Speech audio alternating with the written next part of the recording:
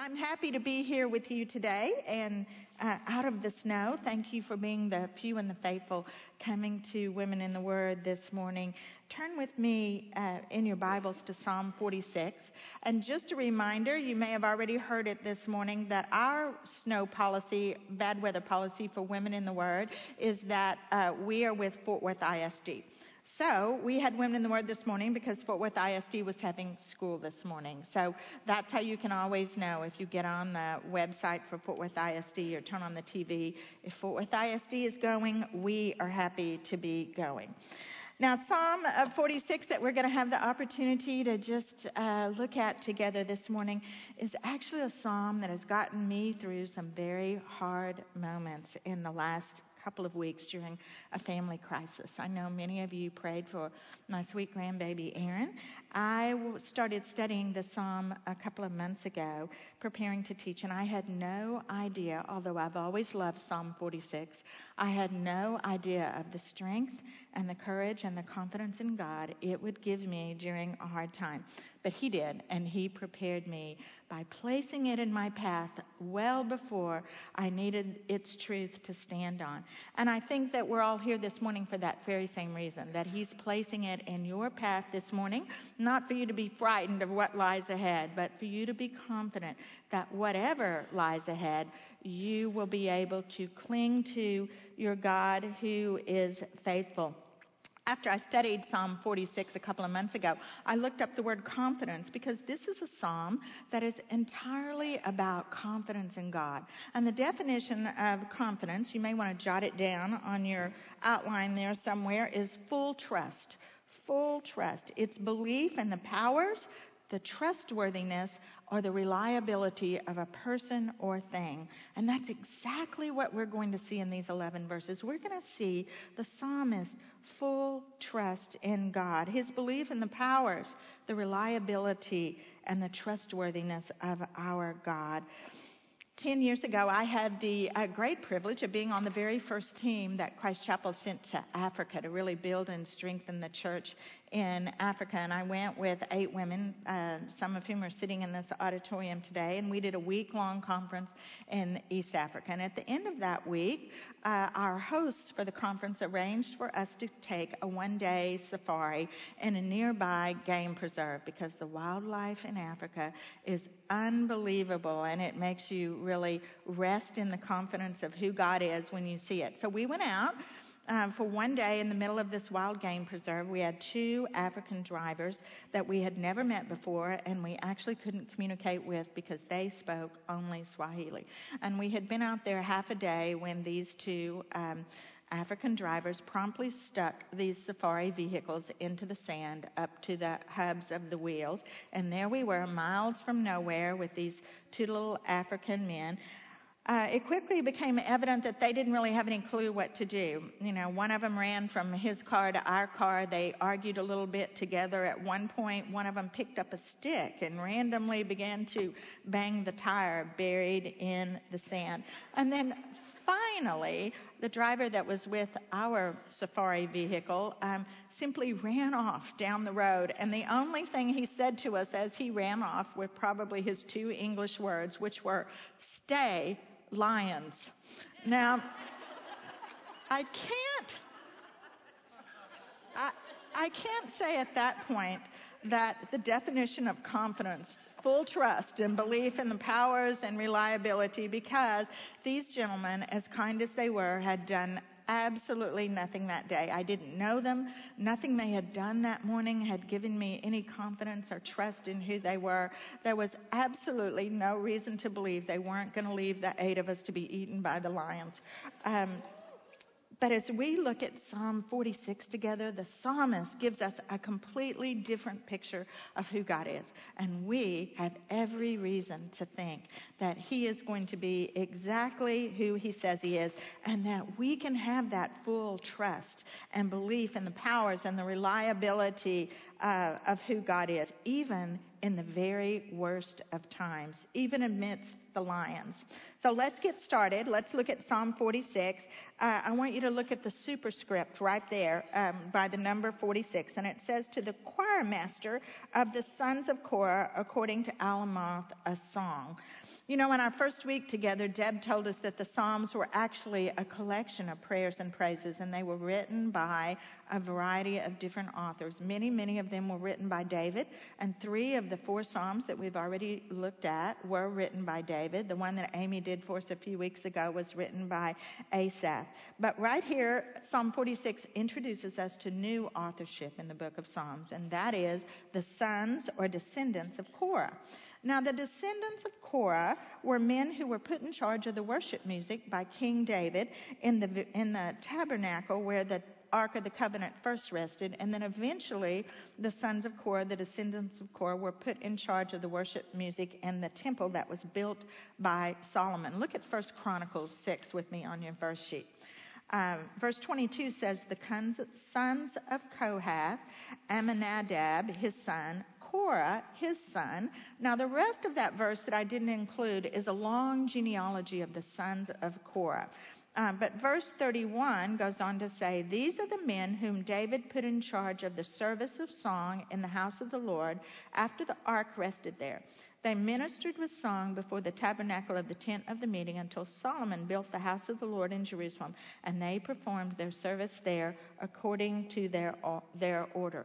So the sons of Korah, who wrote Psalm 46, are actually responsible for 10 Psalms in the book of Psalms. Okay, let's read verses 1 through 3 together. God is our refuge and strength, a very present help in trouble. Therefore we will not fear, though the earth gives way, though the mountains be moved into the heart of the sea, though its waters roar and foam, though the mountains tremble at its swelling. You know, there's oftentimes a misconception among God's people, a misconception that because we are God's people, that our lives are going to be trouble-free, that we are going to have a great health and a lot of wealth, our businesses are going to thrive, our children are going to be obedient, that we are never going to experience a down day in our life. But logic tells us that that's a false assumption. It has to tell us it's a false assumption because we are sinners saved by grace. We have a sin nature. We actually live in a fallen world. It's all around us. If you drove to church this morning on snowy roads, I heard several people tell me that they were surrounded by accidents. And one person even said, whoa, I think I scraped up my fender sliding into that stop sign. So we know that we live as sinners in a fallen world. So it's a false assumption that we would not experience trouble in our lives. The scriptures also tell us that it's a false assumption that we will not experience trouble in our life. Look at John 16:33 on your verse sheet, and this is Jesus talking. I have said these things to you that in me you may have peace. In the world you will have tribulation, but take heart. I have overcome the world. And you know, the psalmist starts out right here by telling us that it's a false assumption that we will not have trouble in the world. Now, I would have loved it if verse 1 had said, God loves you, and he is going to wrap you in bubble wrap and carry you around with him, and you are never going to experience a difficulty in your life. But actually, I think he says something better to us right here off the bat. What he says to us is that in a troubled, fallen world, we are never for a moment going to be without the actual presence of the living God. Instead, he says that our God is ever present in our times of trouble. Not just present, but very present. Our God is not sitting on the sidelines while we struggle. He's not watching at a distance. He hasn't gone to take a commercial break. He's actively involved in our desperate hours and our hard moments. And the psalmist tells us that it's because he's our refuge and our strength during our hard times.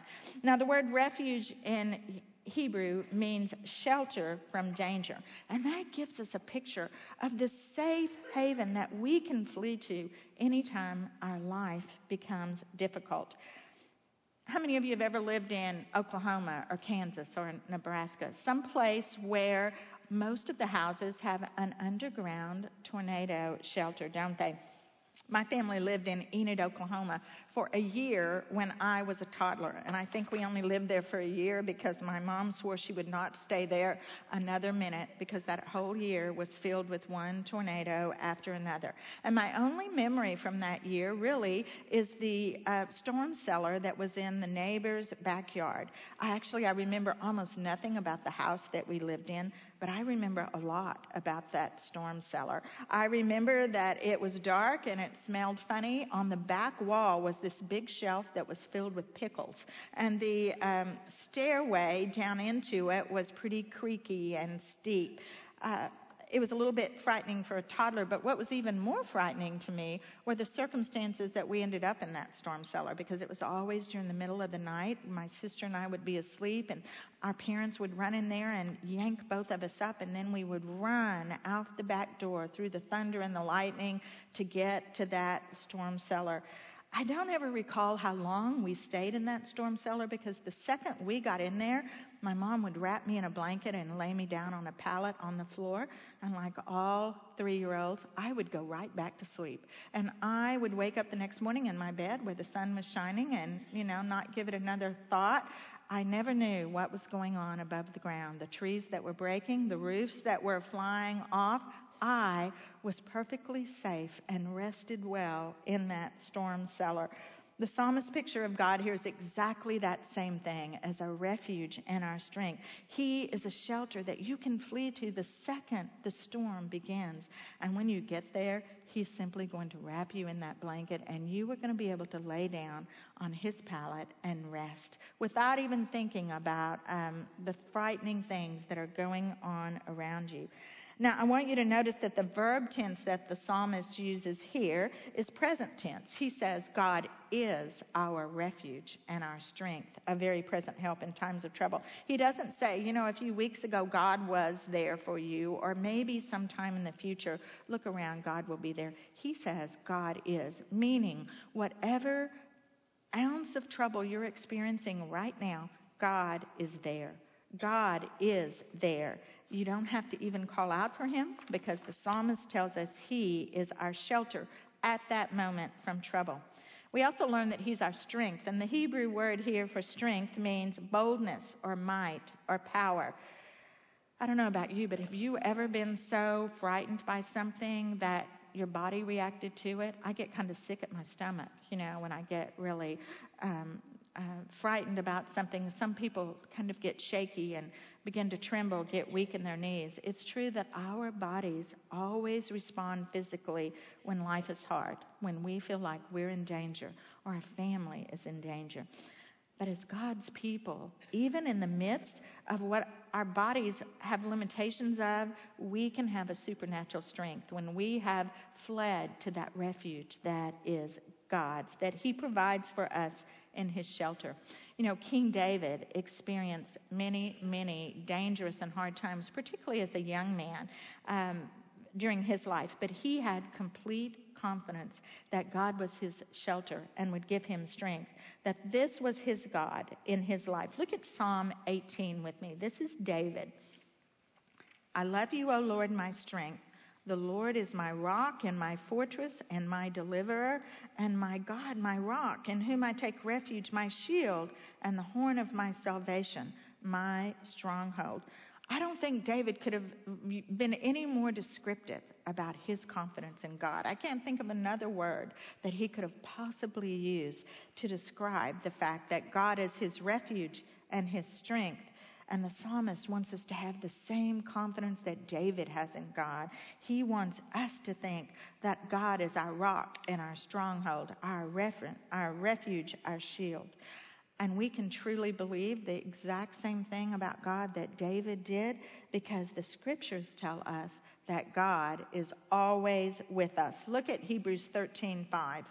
It wasn't just David's experience, but this is our experience also.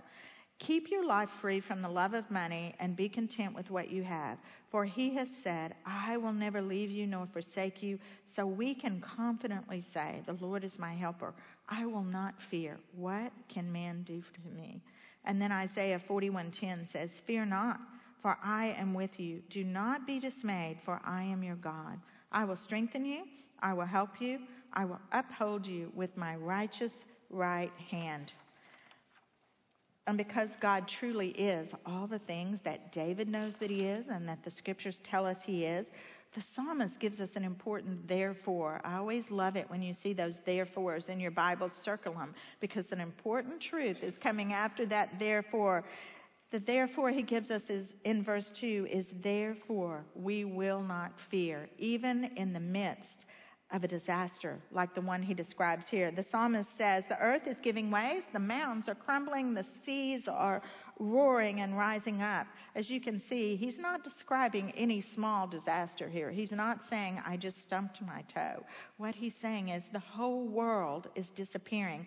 Therefore, we shall not fear. He uses hyperbole, I believe, here to give us the true extent of God's shelter and protection. You know, even some underground tornado shelters fail in an F5 tornado.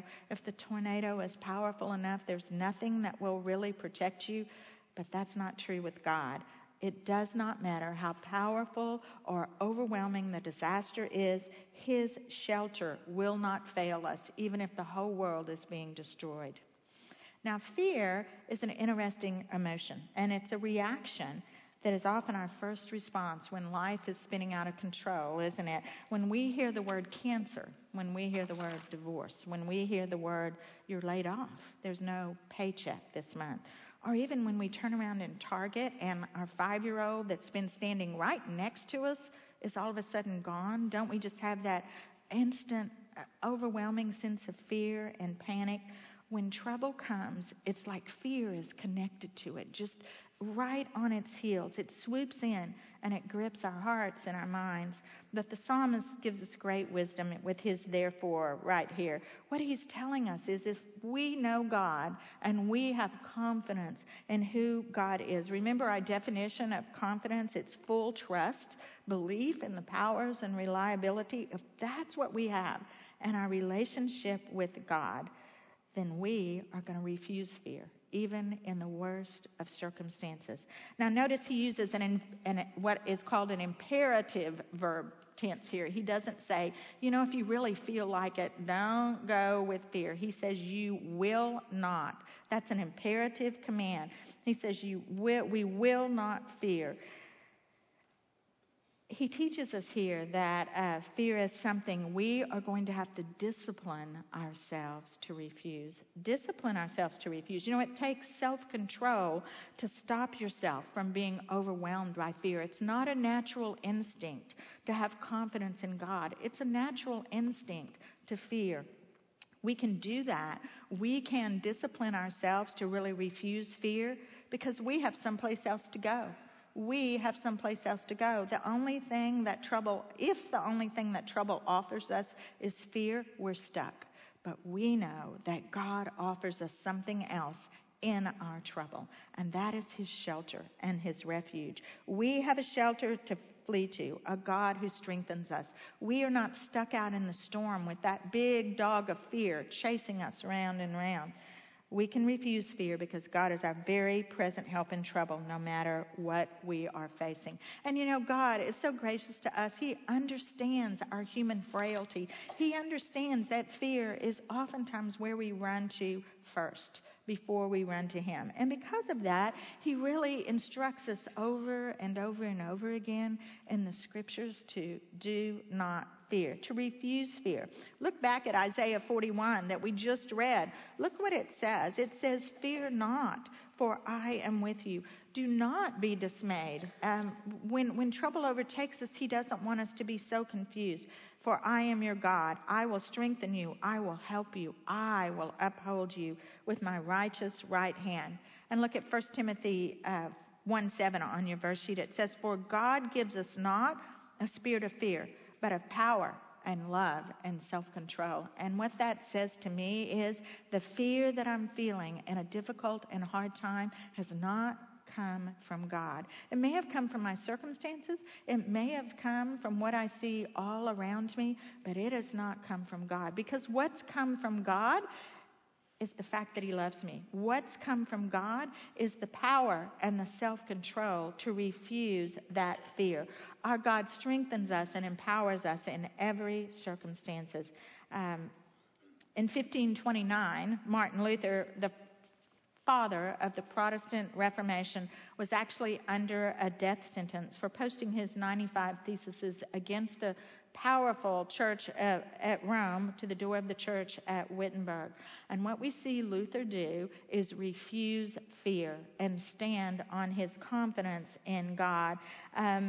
He chose to write the hymn that's been called the Battle Hymn of the Reformation. We sang it this morning, and it completely paraphrases Luther's hymn, "A Mighty Fortress is Our God," completely paraphrases Psalm 46. In his time of trouble, Luther knew that the confidence that the psalmist expresses in God was absolutely where he needed to stand. And the first verse of his hymn is, "A mighty fortress is our God, a bulwark never failing." Okay, let's keep reading. Let's look at verses 4 through 7. "There is a river whose streams make glad the city of God, the holy habitation of the Most High. God is in the midst of her. She shall not be moved. God will help her when morning dawns. The nations rage, the kingdoms totter. He utters his voice, the earth melts. The Lord of hosts is with us. The God of Jacob is our fortress."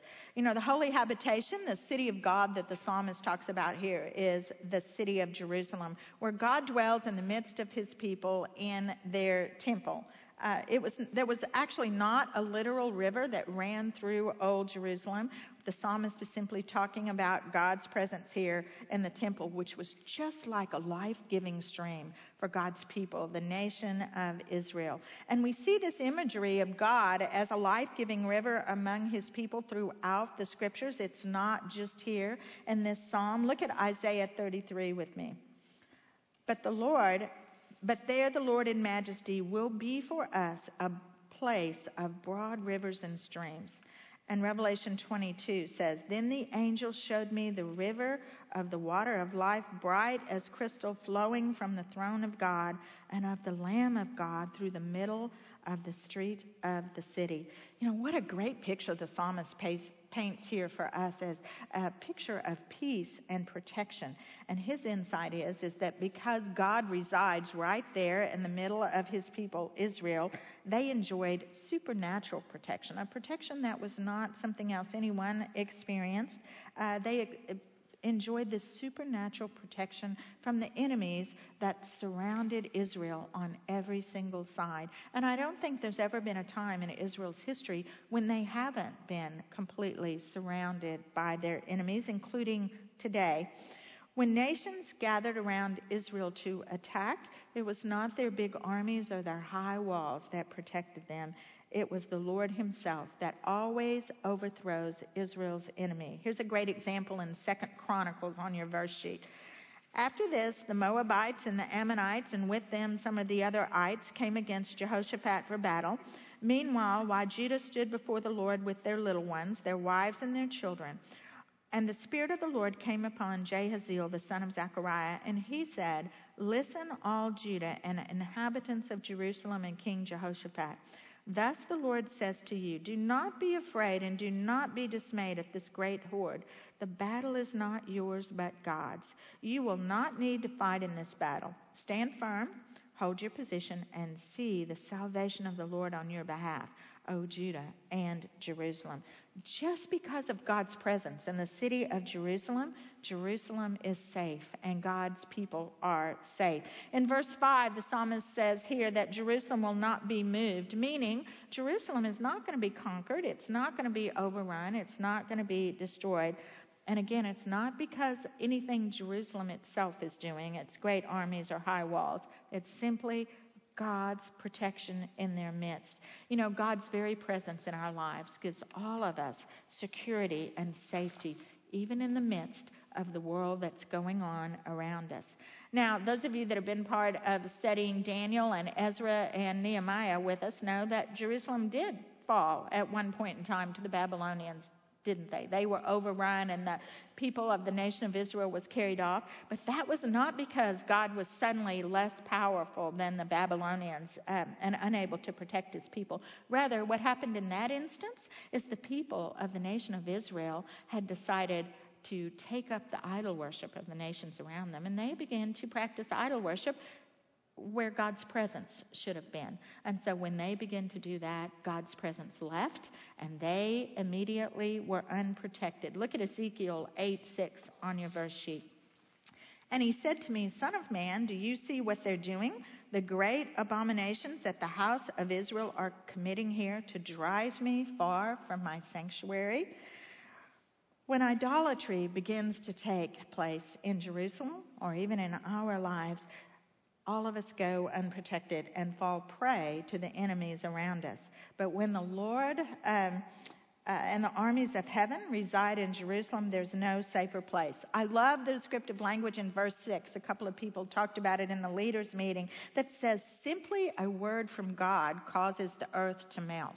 And that would seem like extreme hyperbole if you didn't know that in Genesis 1, we see that a word from God creates the entire earth and everything in it. So there's no reason to believe that with one word, God could also not cause the earth to melt. He has the power to destroy nations and kingdoms with that same word. And that's the confidence and protection that the people of Israel could have according to the psalmist. In verse 7, the psalmist calls God their fortress, which is, of course, where Martin Luther got his term fortress. And the original language, the Hebrew language, fortress means a high, safe place, a stronghold. Martin Luther uses the verse in his hymn, Our Helper, who amid the flood of mortal ills prevaileth. God is always our helper, who amid whatever floods our lives will prevail. You know, in verses 4 through 7, the psalmist is, of course, talking to the nation of Israel, but it's a great picture for us also of what our life looks like when God is at the center of it also. I know all of you could have a great testimony about that, about the times when you were so committed to God that you got up with him as your first thought every morning and went to bed every night as he was your last thought. It's true that when God is at the center of our lives, he's our life giver. He's our perfect protector. He protects our hearts and our minds. He's our high, safe stronghold against anything and everything that we're encountering in our life, large or small. You know, and as believers, we can have an even greater confidence than the psalmist does about God's presence and protection in our lives, because as our Lord and Savior, he doesn't just reside in downtown Fort Worth, does he? He resides right inside each one of us. Look at Galatians 2:20 on your verse sheet. I have been crucified with Christ. It is no longer I who live, but Christ who lives in me. And the life I now live in the flesh, I live by faith in the Son of God who loved me and gave himself for me. And 1 Corinthians 3:16 says, Do you not know that you are God's temple and God's Spirit dwells in you? As believers, it's true, we have the Holy Spirit that resides inside of us. So we can have confidence that no matter what happens in our life, we will never lose our salvation. We can't lose it because of our actions or our attitudes. Once we have accepted Jesus Christ, we are sealed with the Holy Spirit till the day of redemption, and we can stand on that promise. But just like the nation of Israel, there are times in our life when we can step outside of the protection and provision that God provides, when we don't keep God in the center of our lives. You know, every day the world offers to replace God in our lives, doesn't it? It just calls out to us. And, you know, if you think about Israel, that they always had nations surrounding them that were involved in idol worship, and eventually they were tempted to that, and they reached out and brought those idols into the temple where only God should reside. We have that same temptation in our world every day, don't we? To reach out and pick up the things that the world offers us as our source of happiness, our source of success, things that the world offers as our protection. You know, the world entices us every single day. It entices us to not only pick up the things of the world, it tells us that it's totally right for ourselves and our selfish natures to be at the center of our world. But the perfect peace and protection that the psalmist talks about in these verses for Israel only comes when we place our confidence in God each and every day. And because we're confident of who He is, we are confident enough to keep Him firmly and squarely in the center of our own lives, like a life-giving river. There's no reason to have confidence in what the world offers, full trust, belief in the powers and reliability of the world, but there's every reason to have confidence in what God offers us when He is at the center of our lives. Look at Romans 8:31 on your verse sheet. What then shall we say to these things? If God is for us, who can be against us? He who did not spare His own Son, but gave Him up for us all, how will He not also with Him graciously give us all things? That is the confidence we have in God when He's placed at the center of our lives, that He will graciously give us all things. Okay, let's finish up. Let's read verses 8 through 11 together. Come, behold the works of the Lord, and how He has brought desolations on the earth. He makes wars cease to the end of the earth, and He breaks the bow and shatters the spear. He burns the chariots with fire.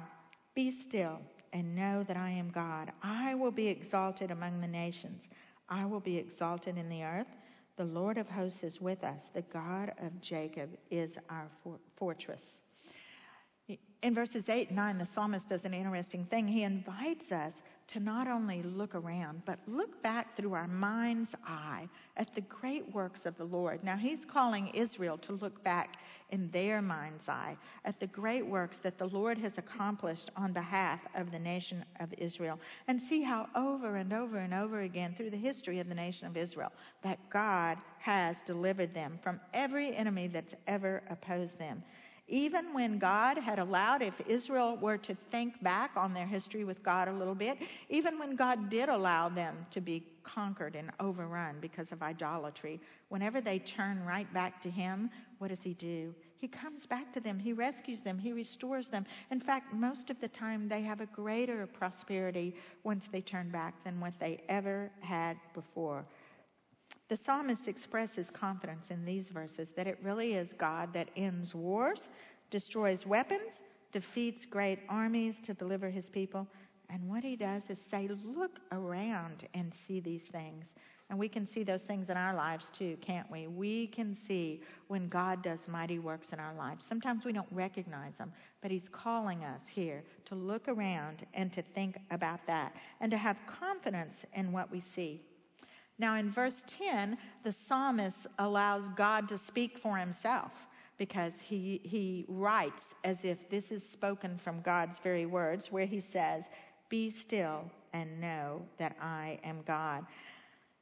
My mother-in-law went to be with Jesus 5 years ago, and verse 10 was actually her favorite verse. Be still and know that I am God. And I always thought that was interesting because she was a woman that was rarely still. I think her middle name was Action. And she raised 4 kids and helped raise 9 grandkids. And she spent 50 years really walking side by side with my father-in-law in his very busy business. She was the first one that would always jump in and begin working no matter what the situation was. She was amazing and a great example to me.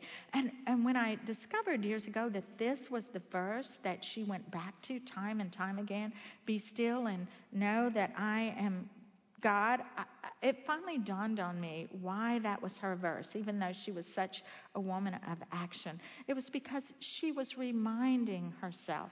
She was reminding herself to quit striving and to start trusting. Even though her body was never still, she needed her mind and her heart to be totally invested in who God was, even if her hands were busy. Even if her hands were busy. It's an opportunity here to be still and know God. God is calling us to wait on Him, maybe not with our hands, but to wait on Him with our heart and our mind, and to acknowledge how capable He is. It gives us an opportunity to know who's really in control. How many of you walk around thinking you're really in control most of the time? I do. I think, oh man, I've got this. I can control this. Be still and know that I am God is a reminder to all of us as who's really in control. For us to stop striving and to start trusting. What does it look like when we're going to do that? I think we have to stop and think. One of your homework questions was, what does it look like when you stop and know that He is God? One of the things it looks like is exactly what you're doing this morning. I know every one of us have busy lives. We could have been doing a million things this morning, couldn't we? We could have been catching up on the laundry. We could have been grocery shopping. We could have been getting ahead at work. But you're sitting still right here this morning, studying the Word of God together. That is an opportunity to stop striving in the world out there and be still and know that He is God. I believe that it's really impossible to know the power and character and love of God if you don't really know what He says in here about Him. If you think about it in today's vernacular, this is God's Facebook page. This is it right here. He's put every picture of Himself in this book. He's described Himself. He's given all His favorite activities. He's given the people He loves. He's given what He's going to do in the future. He's told us what He's going to do in the past. It's all right here. It's impossible to truly know God if you don't know God's Word. Another way we can really begin to be still and know who God is with quality time. How many of your love language is quality time? I have a couple of kids whose love language is quality time. One of them would call me from college and begin to talk to me, and all of a sudden he would say, Mom, what are you doing? And I would say, well, I'm unloading the dishwasher. And he would say, well, I'll call you back later. He was such a quality time person that if I was on the phone with him, I was supposed to be sitting and just talking to him. I could not unload the dishwasher, and he knew it. God's love language is also quality time. He knows it when we're doing what Melody was talking about this morning, when we're on our face in prayer, but we're really making our grocery list.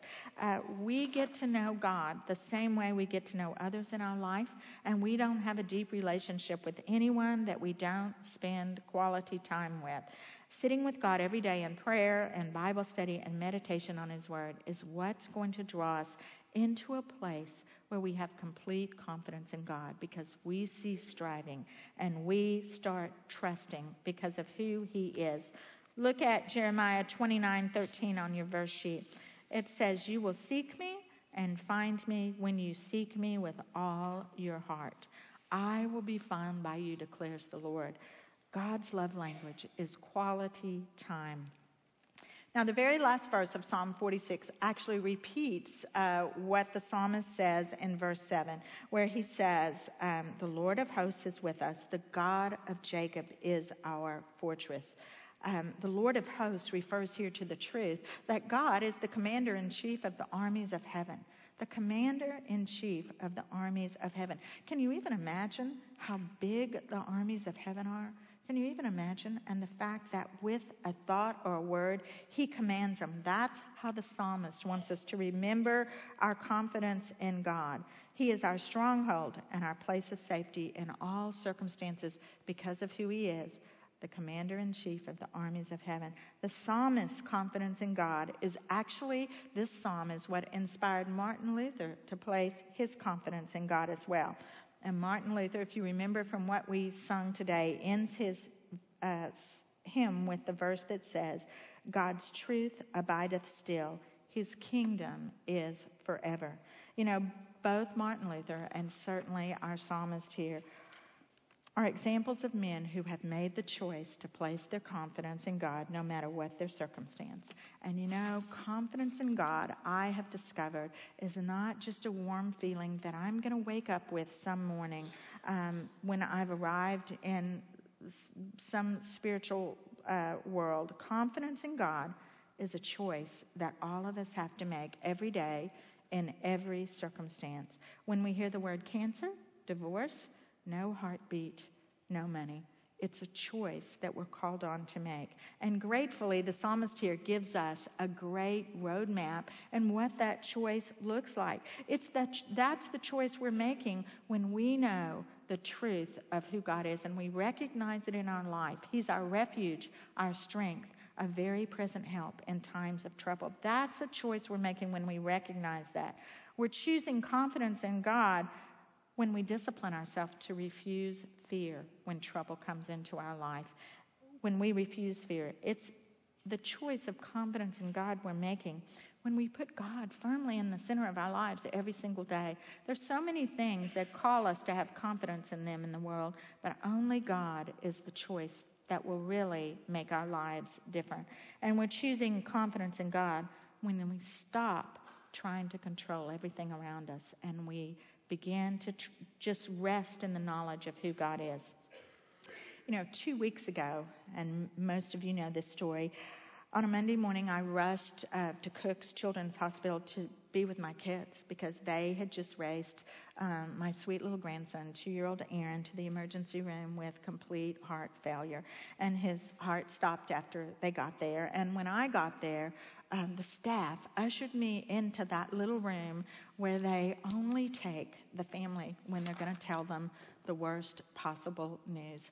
And my kids waited there to hear whether the doctors were going to be able to do anything to restart Aaron's heart. And when I walked into that room and I grabbed him and we began to weep together, it was crystal clear in my mind that morning we had a choice. And I'm so grateful that God had prepared me for that, because our choice at that moment was to fear or it was to claim complete confidence in our God. And the only thing that came to my blank mind at that moment as I wept with them was Psalm 46. And I am grateful that the first words I said to them were, God is our refuge and our strength and a very present help in time of trouble, and we are not going to fear, though we have heard the worst of news.